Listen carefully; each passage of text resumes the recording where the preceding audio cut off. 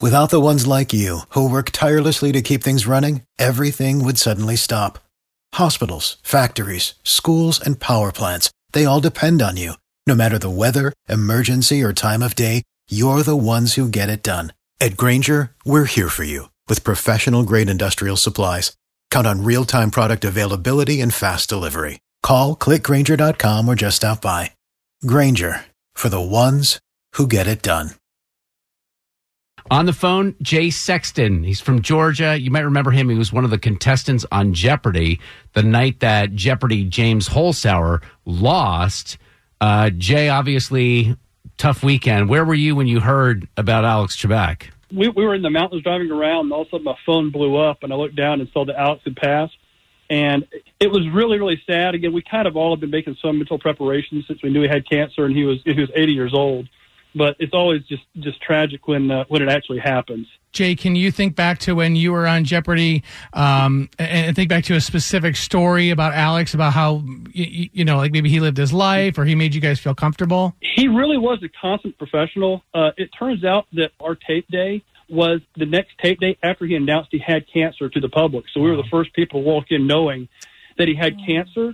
But you'd never know it. Again, he handled himself the same way every day. We didn't have a lot of chance to interact with him. Part of that was just professionalism. He didn't want to have any sort of influence in the game, of course. But the way he interacted with the audience, he loved taking questions from kids. He was really just a very gracious, wonderful man, good sense of humor. It was a lot of fun being on there. Jay, I know you graduated from Georgia Tech. Is that right?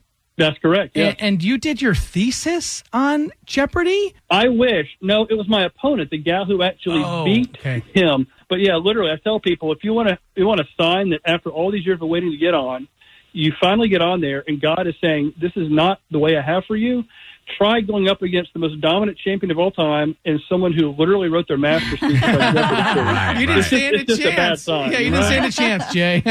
Jay, thanks so much for coming on, man. And how much money did you end up winning on the show, if I might ask? Well, the way that works is my final score was, I believe, 17 or 18,000, but I took home $1,000 for third place.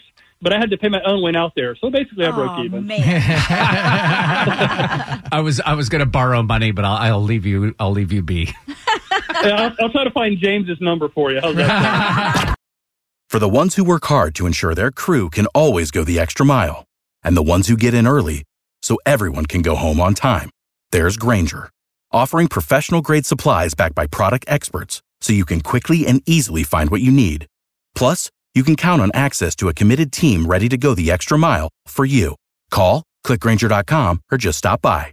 Grainger, for the ones who get it done.